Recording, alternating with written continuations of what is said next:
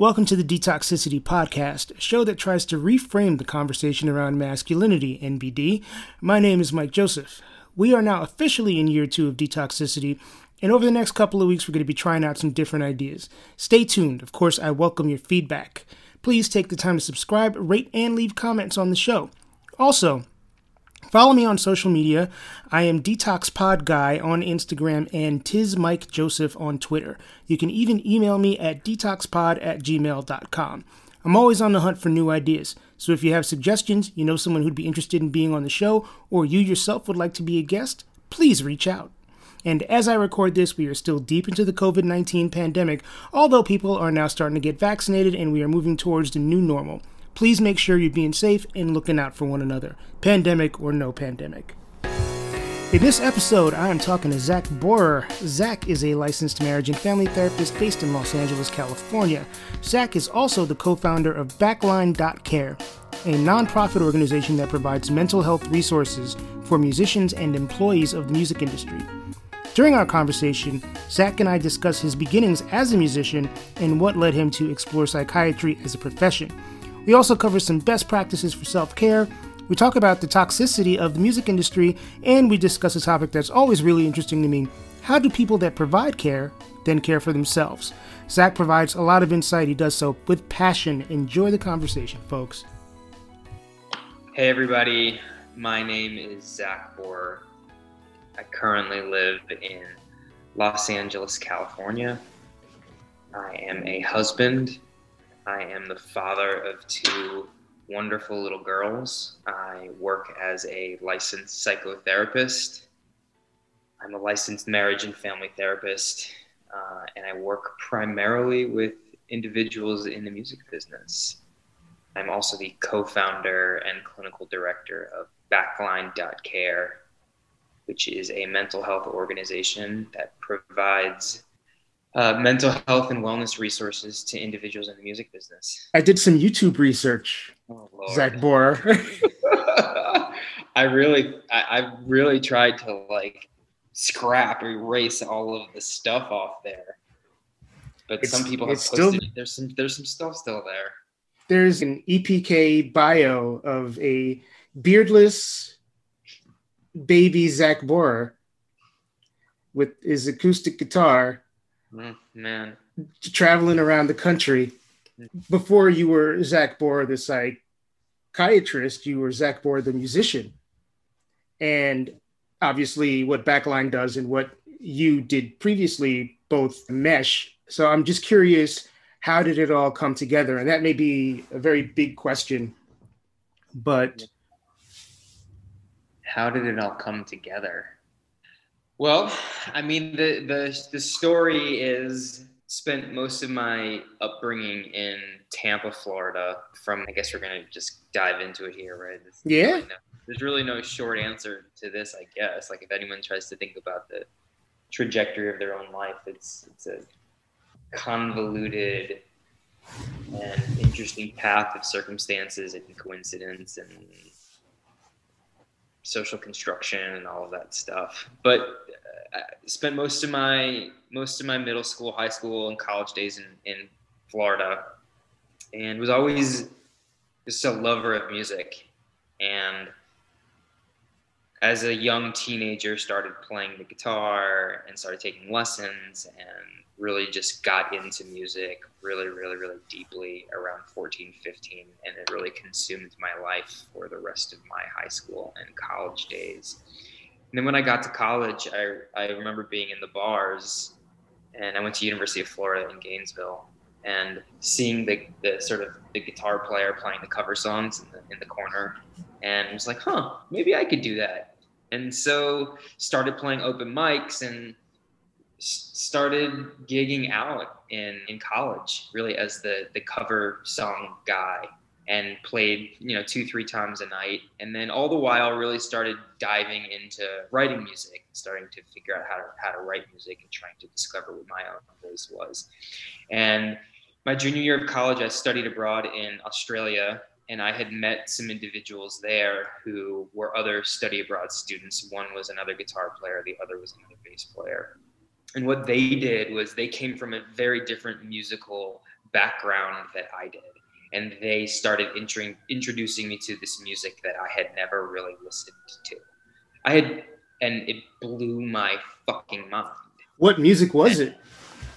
We really started getting into some of the jam band stuff, some of the instrumental music. So they were big Fish fans, and so I'd never had the attention span to listen to sort of long instrumental pieces. And sort of that was really the portal into a lot of this stuff and then we started listening to Medeski, Martin and Wood and John Scofield, and then they dropped the Stevie Wonder bomb on me. And I had known the Stevie Wonder stuff, like for sure all of the popular stuff, but it was around that point that I really started digging into Songs in the Key of Life and all of these, these monumental, just amazing albums. But through that, I started discovering my musical voice. And through working with the two of them, I started singing more and started playing more and started being more confident in my abilities. And then me and one of them moved to New York as a working musician and songwriter in various bands. And then I spent 10 years as a working songwriter musician living in Manhattan and playing in various different bands with various different people. Had a unfortunate band breakup with one of the guys I had been playing with, which was an emotional trauma for me, which I now know is an emotional trauma now that I'm a therapist. Do you want to go into the breakup, or is that off limits?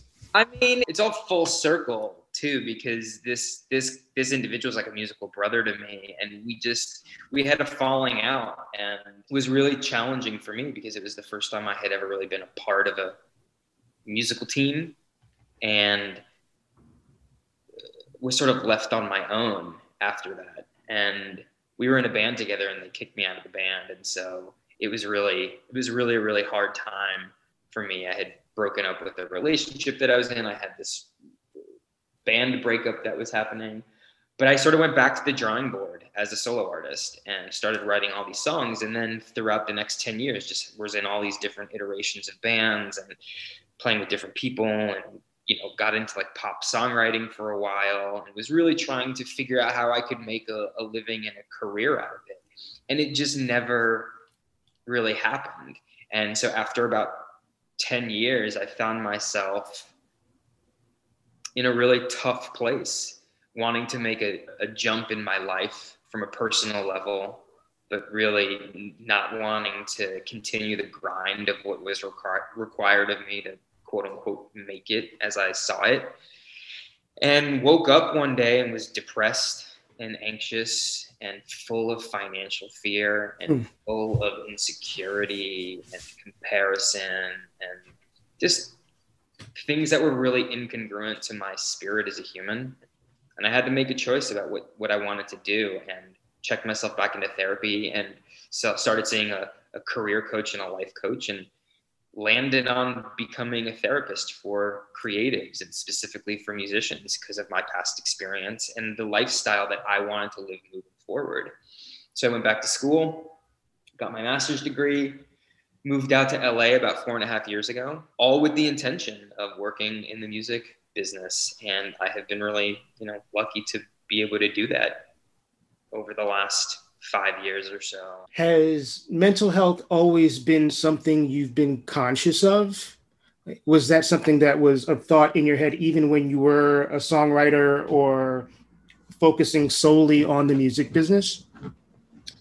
Not really. I always have been a pretty even person, never really suffered from mental health issues. I mean, listen, I come from a Jewish family, so there's some lineage of anxiety there, and there's definitely some anxious times that I had in my life, but not really anything that was pressing, not anything that was disruptive to my life in any sort of way. The interesting thing is that my older brother is also a therapist. Oh, wow. So he's a PhD in family therapy, and so I saw his career when I was still playing music. I saw what he was doing in his career. So there was definitely a model for me to see about what the lifestyle of a therapist could be, what the schooling was like. And that was always something that was in the back of my head. we specialize in different things and our work is vastly different, but he was definitely a model for me to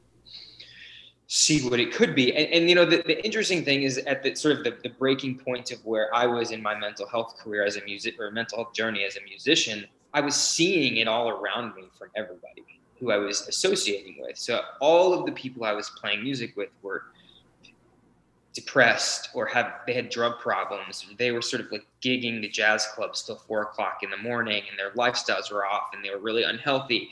And then I met my wife, and my wife at the time was a Broadway actress. And I was introduced to the Broadway community in New York, and I saw all of the same things happening in that discipline, in that creative discipline. And so I started seeing all of these psychological characteristics and all of these mental health issues that were coming up across creative domains. And so I sort of, was like, there's something here. I want to study this. I want to try to get a handle on what it is about creative endeavors that can exacerbate existing mental health issues and or create mental health issues just by nature and virtue of being in the industries that people reside in. That leads me directly into the next question. Why do you think creatives specifically are so apt to have issues with mental health? I remember there being a study, must have been 2 or 3 years ago, where they surveyed musicians in the UK, or maybe it was Europe as a continent, and it was something like 60 to 70% of independent musicians reported having some kind of mental health issue. Mm-hmm. Why do you think it applies so heavily to creatives as opposed to upholsterers or doctors, lawyers? Couple things. I did a podcast a couple weeks ago with someone who brought up the same study. He's a touring crew member, a tour director, tour manager, and said, so I heard about this study that said 73% and he's like, what the fuck's with the other 27%? My answer has always been, and I still believe this, that there is a sensitivity to people who are creatives that is different than others. Creatives feel things in a different way. They interact with the world in a different way. They access emotion in a different way. And I believe that when you lift the veil on those things, it comes with a price, and it comes with a sensitivity, and it comes with sensory overload or heightened emotion. There's some interesting research out there about creatives and the ability to have divergent thinking, which basically means that a creative can sort of see one thing and see another thing and put them together in a way that other people can't. My favorite use of it is, God, I forget the chef's name, in Chicago. I think the restaurant is Alinea, Grant something, and I forget his name, but he's the chef who lost his taste. I think there's a chef's table about him on Netflix, and he talks about his creativity, and he says, I can look at a tree and see the leaves falling off of the branch, and I see the dish. And I think that is something that creatives, the divergent thinking, is that creatives can see something in the world and sort of synthesize it into an art in a way that other people can't.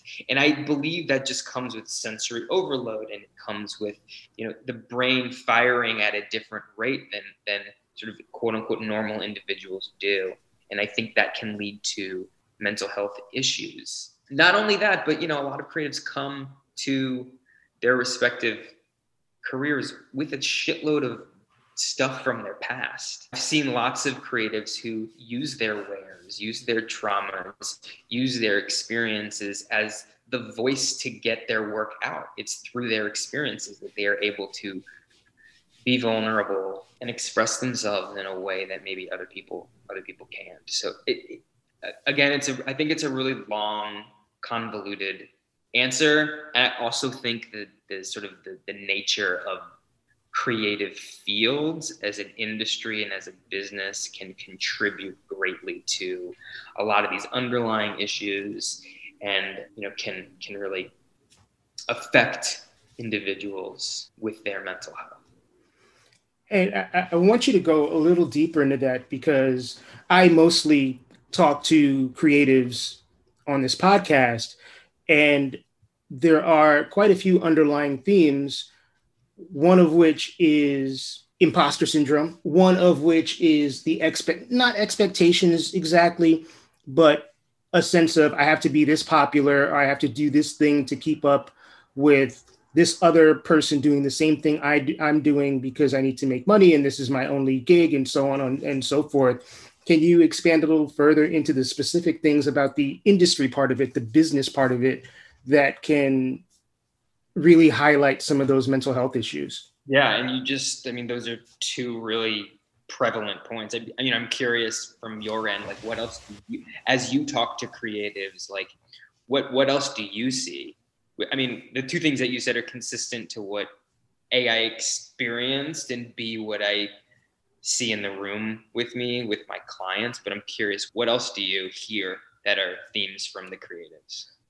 Two of the main things Yeah. are the imposter syndrome and the comparisons. I think there's some of the whole it's being a creative, whether it's a musician or an author or an actor, it's not the same as having a quote unquote regular job. And I realize by saying that I'm sort of feeding into the general perception that being a creative is not a real job. So actually that perception's part of it.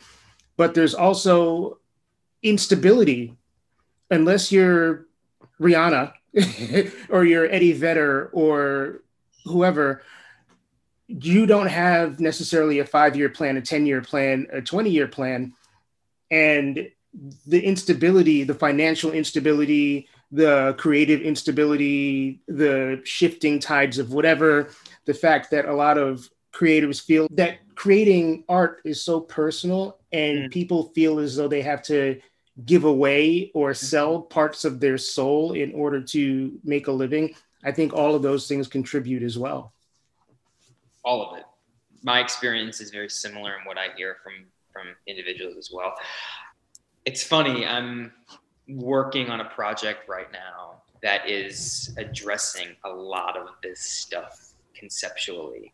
So, again, we'll speak about the music business in particular because that's where my area of expertise and experience comes from. The structure of the industry is inconsistent everywhere. So the way people maintain relationships with their manager and with their agent and with their label and with their publisher and whoever else it might be can be very, very different for each one. So having an expectation of what that relationship is from the creative is challenging. It sort of moving from one to the next. There's really no governing body. Like there's a lot of stuff in there. There's no HR, right? There's no place for artists to go. You brought up like Rihanna and Eddie Vedder, and I will, yes, there might not be financially unstable, but we are only as good in the music business as our last hit record, right? I mean, I guess like a band like Pearl Jam and Rihanna is probably a bit different. Well, in those cases, you can sort of live off the spoils. There's no reason to financially live off of the spoils. But I think from a mental health standpoint, relevancy is intoxicating. Relevancy is a drug unto itself, and you can, be a millionaire but be irrelevant, and that is a really, really, really hard place to be. I think that the understanding of comparison is really hard, especially with social media. One thing that I've been thinking a lot about is 20 years ago, the charts would come out and you would have to wait for the charts to come out to see where you were. Yeah. And now there's a real-time ticker of how relevant you are. And that's very, very challenging from a personal standpoint if you don't meet those expectations. So I think that there's a lot of stuff. I mean, I could probably go on for a long time about all of these different things that are within the music business that can exacerbate mental health issues. But you're hitting on a lot of them: financial instability, creative instability, commoditization of art from a creative standpoint, what that requires of somebody to make a living versus what they might actually want to be creating. There can be a lot of tension there, managing expectations, touring, what that creates, right? So tons and tons and tons of stuff. Right.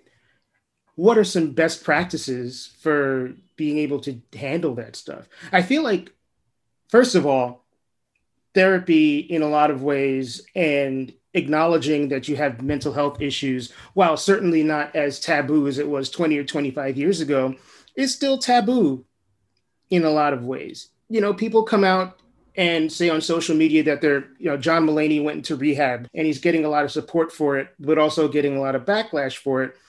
And it feels like it's not just one person sitting at a bar or at family dinner saying, hey, I have this, whether it's a drug issue or, hey, I have something to tell you, I'm trans or whatever it is. It's not a small group.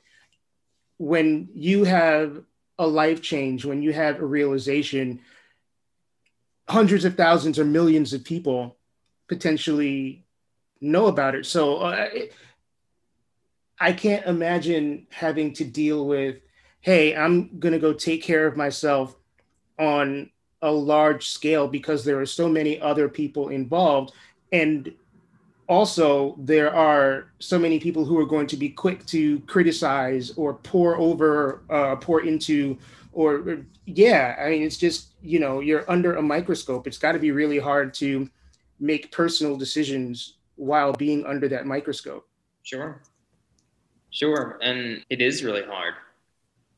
And, you know, each person will respond differently. Each person sort of goes about it differently. It's important to sort of recognize too that for all of the people who have 1 million followers or 10 million followers, there's tens of thousands of people out there doing the creative work who don't have those followers, who aren't in the public eye, who are still struggling from a lot of these things as well. You know, you asked about best practices. So I'm always cautious to give blanket best practices. Right. Everybody's different. Everybody is different. I believe that when we have a clear sense of who we are, when we can gauge what our sort of internal emotional and spiritual compass is, we can make good decisions. And so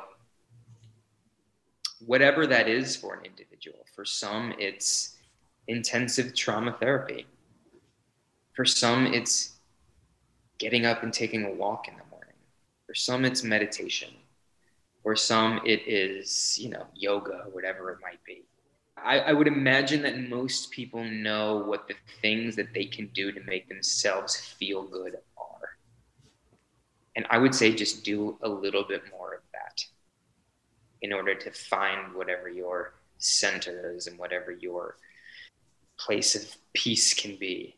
Now executing that is a whole different thing, right? That's a whole different conversation. And I think something that is much easier said than done. If we're in a place of heightened anxiety, heightened depression, acute depression, or a really dark place, like hearing somebody say, just go outside for a walk and be like, well, fuck you. You don't even know how I'm feeling. Right. It can be condescending in its own way. So my job is just to be supportive of people where they are and to talk to them and to be with them and to tell them that they're seen and they're heard, even in those really, really dark places. So in terms of best practices, like, you know, there's tons out there. There's good research on a lot of the stuff of why this stuff works, but I also am keenly aware and sensitive to the reasons why people have a hard time engaging in some of those activities or getting started with them. But I do believe that, you know, we know what's good for us and we know what will help us. Whether we do them or not is a whole different thing. But, you know, surround yourself with people you trust, and real-time analysis of how you feel in a situation is really important too. So gauging how you as an individual feel in an experience, doing something or not doing something as sort of data collection for your own life is something that I stress a lot to my clients in the work that I do. Is like, You don't know what's going to work until you go out there and see if it works. Try to be aware of that. And if it is, awesome. Doesn't mean you're going to do it the next day. It doesn't mean you're going to do it in a week. But at least you sort of have in the back of your mind, like, oh, this little thing can help me. You sort of have it in your Rolodex of information for your own life. One thing I think a lot of people who experience success have to deal with, and in a lot of cases it's a very new thing for them, is realizing that people that they trust and love are kind of sycophants. And there's this whole head trip of, okay, this is my relative or closest friend, and now I don't necessarily trust their motives. How do you suggest sort of being, and this doesn't even just apply to creatives, it doesn't just apply to people of means. I think it's important just as a general rule for humans to have good people around them. And the people that society will tell you are the good people to have around you aren't necessarily the good people to have around you. Sure. How do you suggest that people clearly state those intentions? Again, big question. It's different for everybody. Right. And it is. I guess maybe we could talk about something that I've seen in practice, right? So when I sometimes have an individual who suffers from trust issues, we really want to figure out where that stems from. And it could be, I don't want to get too sort of into like psychological theory, but it could be attachment theory, right? It could be something that happened at a very young age. It could be a trauma that happened when they were in high school from a broken relationship. It could be a lot of different things. It's sort of that construct why we engage in interpersonal relationships the way that we do. I believe fundamentally that awareness of an issue is the entry point into fixing the issue or working through the issue. So if an individual finds that they are constantly in environments where they're not trusting of people, or they're constantly in interpersonal conflicts with people, or there's continual issues that are coming up within relationships that are coming up. Like usually the person will know that this is happening. Like this person's this person. And so I would recommend just sort of trying to see where that comes from. What is it about this interaction that makes someone fearful or makes someone untrustworthy? And again, it's probably different for every single person. So I think from a maybe a larger umbrella statement, it's again trying to be aware of what the experience is for you can be the jump off point to change. I hope that's not too abstract of an answer. It's not abstract. I'm sort of replaying it back in my head. Once you identify it, what do you do about it? It's a lot of different things you can do about it, right? It's like if someone realizes that they have a substance abuse problem or issues, sometimes it takes hitting rock bottom for one to change. Sometimes it takes getting in an argument with their partner that they didn't want to happen. The mystery to like change and personal development to me is that sometimes we don't know where it comes from and why individuals want to change. What is it about someone that makes them pick up the phone and call a therapist? What is it about someone who finally says, I want to better my relationships with these people, so I'm going to try to work on it, right? Maybe that's going to therapy. Maybe it's joining a support group. Maybe it is running. There is a mystery to why people start to want to change. There's a great sort of philosopher, thinker that I studied in school named Gregory Bateson, and he has a term called the difference that makes a difference. And we don't know sometimes where it comes from. But why is it that on Monday, someone doesn't want to get a divorce? They could have been in a bad relationship for 10 years, right? Tuesday, they don't want to get a divorce. But Wednesday, they wake up and they say, it's time for me to get a divorce. I believe there is a little bit of a mystery to it. And again, if somebody is ready to make a change or ready to evaluate relationships in their lives or make behavioral changes, there's lots of different ways that work. And I think figuring out what that is for yourself and oneself is really important. We think that like therapy is the way to go, right? You got to get into therapy. Maybe not, right? The other thing about therapists is there's 400 different kinds of therapy that are out there, right? It's like absolutely true. Maybe talk therapy is not your thing. Maybe you need to do EMDR. You're more body centric, and there's some traumas that are sort of lodged in your body, and so it's not a cognitive thinking thing. It's a more somatic thing. There are somatic therapists out there, or it's an acceptance based therapy. There's lots of different ways to do it. Just going back to like the substance abuse examples, like some people love AA, some people hate AA, or fellowships, and sometimes one thing works for one, and sometimes harm reduction works for another. So I think being honest with ourselves about what we need as individuals, asking for the help if we feel ready to do that, and like putting ourselves out there in a vulnerable way can yield a lot of positive results, and it can take a shitload of time too. Yeah, that's for sure. So switching gears a little bit from talking about Zach, the mental health worker, to Zach, the human being, what have you discovered as some ways of taking care of yourself? I mean, you have a demanding gig, and I've always wondered this about people who do psychology. Living with all of everybody else's stuff in your head, mm-hmm. How do you not also then live with everybody else's stuff in your head and not like lose your shit? Sometimes mental health professionals do lose their shit. We say self-care a lot. It's sort of the buzzword now. I mean, I was literally going to ask, what do you do for self-care? I just decided to word it differently. Again, I can only speak from my experience. I'll speak what has worked for me. And this is I think a segue into the personal and professional part of me. When I left the music business, I felt completely lost. I was scared and insecure and full of anxiety. I said this earlier, I think it was not in line with my spirit.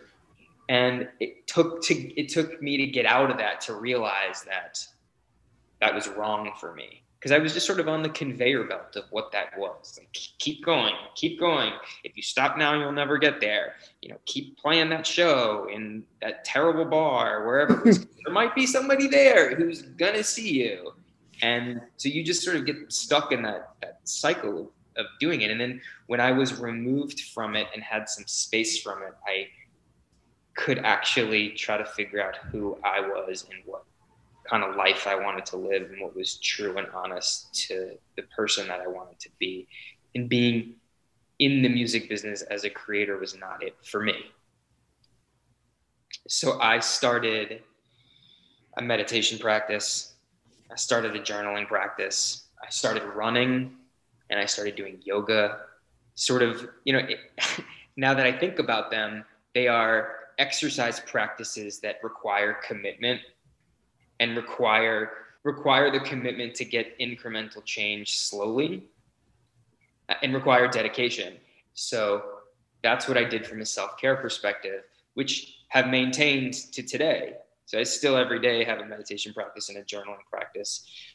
My yoga and running have fallen off because of COVID, but all of that aside, still feel as if one day at a time, do the best work I can every single day, show up how I want to show up every single day, and the results will come. Never had that in the music business. So I just think my spiritual framework has changed a lot. And in terms of your question about how do I stay okay absorbing other people's issues, I have really good boundaries for what I can take on from clients and what I can't take on. Okay. couple years ago, I was working with a client of mine who was in recovery, and we were very, very close. And they relapsed, and I was so distraught because we had been working together for a while. They were sober, and when they relapsed, I took it personal. I was like, "What could I have done more? What could I have done differently?" And I couldn't sleep for days. And I remember thinking, like, I can't do this. This is unsustainable if I want to have a career in this. And so I sort of established some really strong boundaries for myself, which are, I'm not going to work any harder than the person who's in front of me. It's their lives and not mine. All I can do is, in the time that we're together, be there with them, help them in the capacity that I can as a professional. And that's it. And so, to be honest, when I'm done working, I'm sort of done working. I have colleagues who can't do that. And I would imagine it's really hard to do. It is hard to do. And listen, some people hit you differently than other. You form different bonds and different relationships, for sure. But, I found out that a client of mine passed away yesterday. Oh, wow. I'm sorry. It hit me, right? It hit me. But I also had to sort of go into the mindset of, this is awful and it's horrible, but it's nothing that I did or didn't do. And so that relieves me of some of my anxieties. It helps me sort of manage it a little differently. And it allows me to just be like, these things happen, unfortunately, in this profession and in this field. Right. And I got a family, and if I bring all of other people's stuff into my household with my kids and my wife, it's not going to go well. I'm not going to be present. And so as I continue in this work, really drawing the boundary for myself, knowing when to sort of let it into my being and to not let it into my being, are really, really important to me. And I think that each clinician and each person who's a mental health professional probably does this a little differently. I feel lucky that I'm able to create the boundaries that I can. But also, Mike, like, I don't have a hard time in my life creating boundaries, right? So it's consistent with my behavioral pattern. The way you live, yeah. I don't have a problem saying no. I don't have a problem saying what I want. And so for people who have harder times in those situations, I see that they have harder times with their clients and what they're able to absorb, because that's just who they are as people. Now, with two little kids and your practice and backline, I would imagine there's not a lot of free time to pursue anything else that you really want to pursue. Do you still pick up the guitar every now and then? Never. No. Wow. You just made a clean break. I have definitely what I call artist trauma. It's less and less as the years go on, but there were years after I left the music industry where I didn't really listen to much music. I didn't really play. I was really traumatized. So I have a piano in my house. I have a guitar, and sometimes I'll pick it up. My Wheels on the Bus. Oh, that song gives me so much PTSD. I apologize for that, but I play the kids' songs every once in a while. I will occasionally go back and listen to some of the music that I made, but not. This is just one of those times in my life where it's just very, very active. That's what I like to say to people. It's a very active time. Sure. I don't have a lot of time to just sit and relax and be passive in anything, because there's always laundry that needs to get done, or the kitchen needs to be clean, or the kids got to do this, or I got to buy this on Amazon. So there's very limited time to sort of find relaxation things. So I try to get my 40 minutes in the morning where I can sort of center myself as best as I can. I also fully acknowledge that this is where I am, and feel blessed to be in a profession that is ironically growing in this time period of so much hurt and loss, which is a really strange place for me to be. Mental health, and it's not, to me, it's not just COVID related. over the past, I'd say 4 or 5 years, the conversation has amplified so much. And over the last year, as people, as you said, people are dealing with loss, people, whether loss of humans, loss of freedom, just acknowledgement that mental health is something that needs to be taken care of. It has grown exponentially in the past couple of years and then has accelerated over the last year. And if there's a good thing, I think, that can be taken out of all of the bullshit that has happened in the past 9, 10, 11 months, it is that I think either people are focusing on their own mental health more, or at the very, very least, people know that it is slightly more normalized for people to focus on their own mental health. Yeah, totally. I just wrote down the word space. When things stop, slow down, and people are given, I use this word cautiously, but an opportunity to slow down, or to stop the hustle. We allow space to happen, and in that space, we can start evaluating and seeing what our lives are with these things and without these things, and really sort of accessing our emotional experience vastly different than we do when we are just go, which is contributing to this larger conversation, which is happening in sort of the mental health space.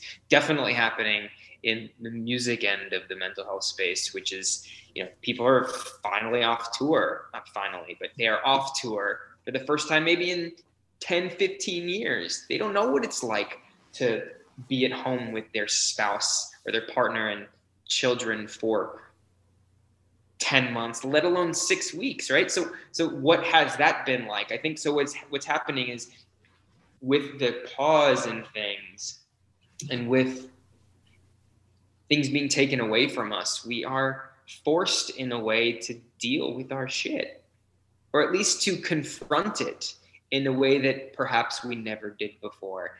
And I do think that shifts the conversation a bit, and is shifting the conversation for a lot of people if they're accessing some part of their experience that is different, or they're seeing something about themselves that they didn't realize before. It's all information and how we can continue to better ourselves in the future. Right. I have one last sort of interesting question for you. I'm going to flip it and reword it a little bit. You're in a house with all women. You've got 2 little girls. How important is it for you to demonstrate a view of maleness or masculinity that is as non-toxic as possible? Such a beautiful question, and I'm allowing some space to think about. I grew up in a household where there were no real sort of gender roles. My father cooked, my father cleaned. So from a modeling perspective, from a young age, I was able to see sort of what a man does or can do. And I'm exactly like my dad. My wife does not want to do sort of gender norm tasks. So I do the cooking and the cleaning and the shopping and all of that stuff. And I believe that vulnerability is the strongest thing that any man can do. Talking about our emotions, connecting with people is so important. I just believe that communicating with my daughters on a human and emotional level is the only thing to do. I will say that an occupational hazard that I have is that I overshare a lot, and I just talk, just not even in like this context, but just in like normal life, because I want to know what is actually going on with people. Is it a hazard from the sense of...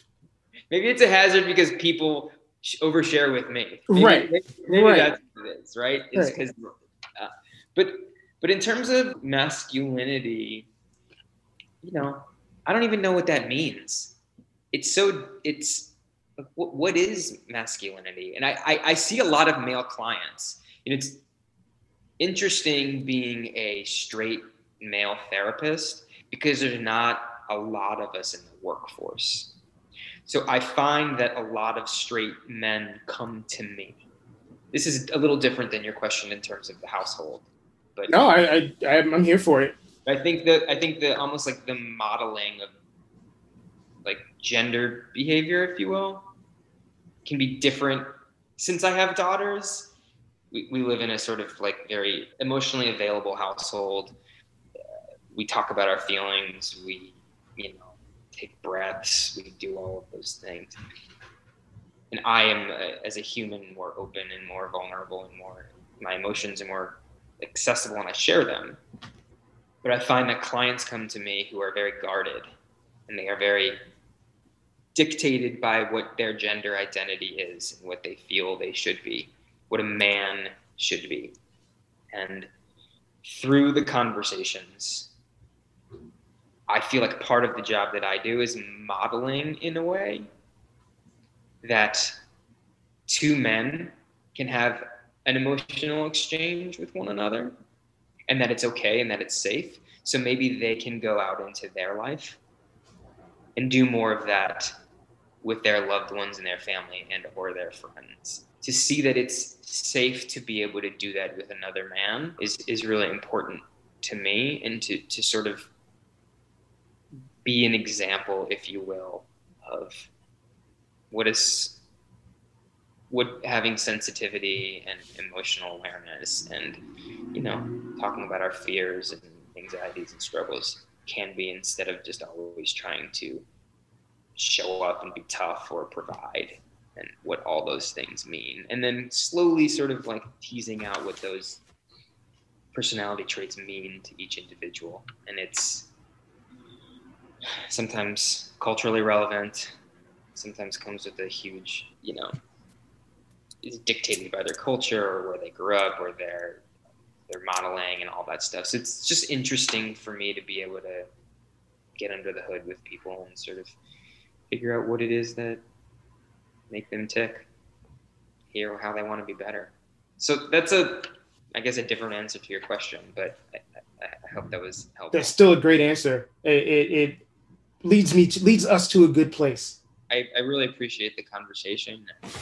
I appreciate what you're doing and even sharing your own, some of the stuff that you've gone through. I think is just I'm sure, scary and freeing thing all in one. So it's mixed emotions. Yeah, absolutely, as it is.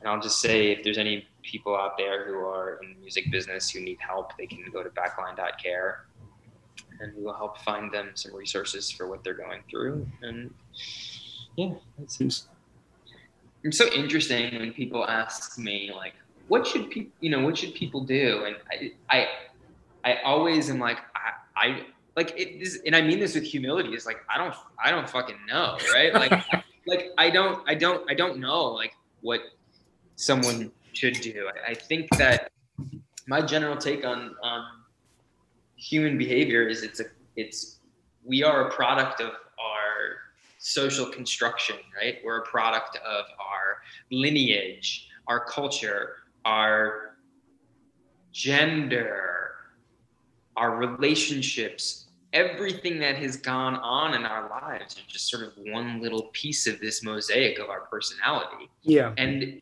it's such an interesting thing because sometimes it's like, we talk about like the relationship with someone's mom, but it has nothing to do with that. It's like, you'd be surprised at how many people come in and they talk about, when I was on the playground in 3rd grade, one time someone pushed me and it has altered their entire sense of themselves. So these like we call them little traumas, little T traumas, where, and so I think everyone's sort of makeup is so vastly different. Yeah. We have to be open and flexible enough to start really talking to people to try to understand where they come from to best guide them. Well, even that acknowledgement is a great thing, because I feel as though there are a lot of people who still believe or don't stop to think that life is not a homogenous kind of thing. Like the fact that everybody's experience is not binary is what ultimately leads to acceptance. You know what I'm saying? Like, okay, I may have gone through this experience, and this person may have gone through the same experience and seen it differently, and that's okay. This person might have experienced something completely different, but that's okay. It's just, just sort of understanding the vastness of being a human. For sure. It's a really fascinating. It is to me extremely. I mean, and it's fascinating to think. I'm sort of like come from what's called the narrative school of therapy. So like the stories that we tell ourselves and how that affects our lives. So identity, like all of that stuff. Like what are the things that we tell ourselves about ourselves and the world in which we operate? And it's always available to rewrite some of those things. We can always break them down. We can always change them. And my question to a lot of people is, just because you haven't seen it or experienced it, does that mean it doesn't exist? Right. So that just keeps it open to any sort of possibility. Maybe that's, I don't like super positive, but I've seen people make unbelievably like earth-shattering shifts in their lives and do the work that's required to change those things, which is not easy. But it's I remember when in school, when I started looking at social construction and social constructivism and things like that, I was like, fuck man, this makes so much sense to me. And like being a white Jewish kid from an upper middle class family, like my world is shaped vastly different than yours is. So of course we're going to look at two things from completely different angles. Yeah. And like it was interesting when I work with couples, it's like this. It's like you're both right. You're both right. Because that's how you see the world. The question is can you get to the point where you can see each other's side of the story? Right. And have compassion for it and like try to change that a little bit. Yep. Like it's all about understanding. I think the key to getting along with people and to sort of even understanding yourself is just to acknowledge that everybody has a different way of seeing things. Yeah. And none of them are necessarily wrong. And most people, they don't even realize that they see the world in one way. They just think it's true. Right. Thank you, Zach. Big shout out to Zach Bohr for taking time out of his schedule to sit down and talk with me. Psychiatry, a family, he's a busy guy. If you'd like to know more about Backline, please check out their website at backline.care and follow them on social media. They're on all the socials. Among the many initiatives Backline has taken on is a partnership with the Black Mental Health Alliance, which will hopefully do great things for people of color in and out the music industry. On Saturday, April 10th, Backline will be hosting a telethon of sorts called Set Break. It'll be hosted on Twitch via Relics Magazine's channel and will boast performances from Alanis Morissette, Wyclef Jean, Leon Bridges, Tim Reynolds, Black Pumas, Ben Folds, Sarah Bareilles, Deer Tick, Dawes, and more, with a special appearance from yours truly. Make sure you tune in at 2 p.m. to check out the tunes and the good vibes. Detoxicity is hosted and produced by me, Mike Joseph. The music was composed by Calvin Williams, and the logo was designed by Jacob Block. Special thanks to Andrew Grossman and Jeff Giles for the inspiration. Comments, suggestions, ratings, and any form of feedback is always greatly appreciated. Again, I can be found on Instagram at DetoxPodGuy and on Twitter at TizMikeJoseph. You can drop me a line old school style at detoxpod@gmail.com. Old school style, we're talking about email as opposed to actual snail mail, so see how far we've come, folks. I thank you for listening, and I wish you and your loved ones continued health and safety. Y'all take care. Peace.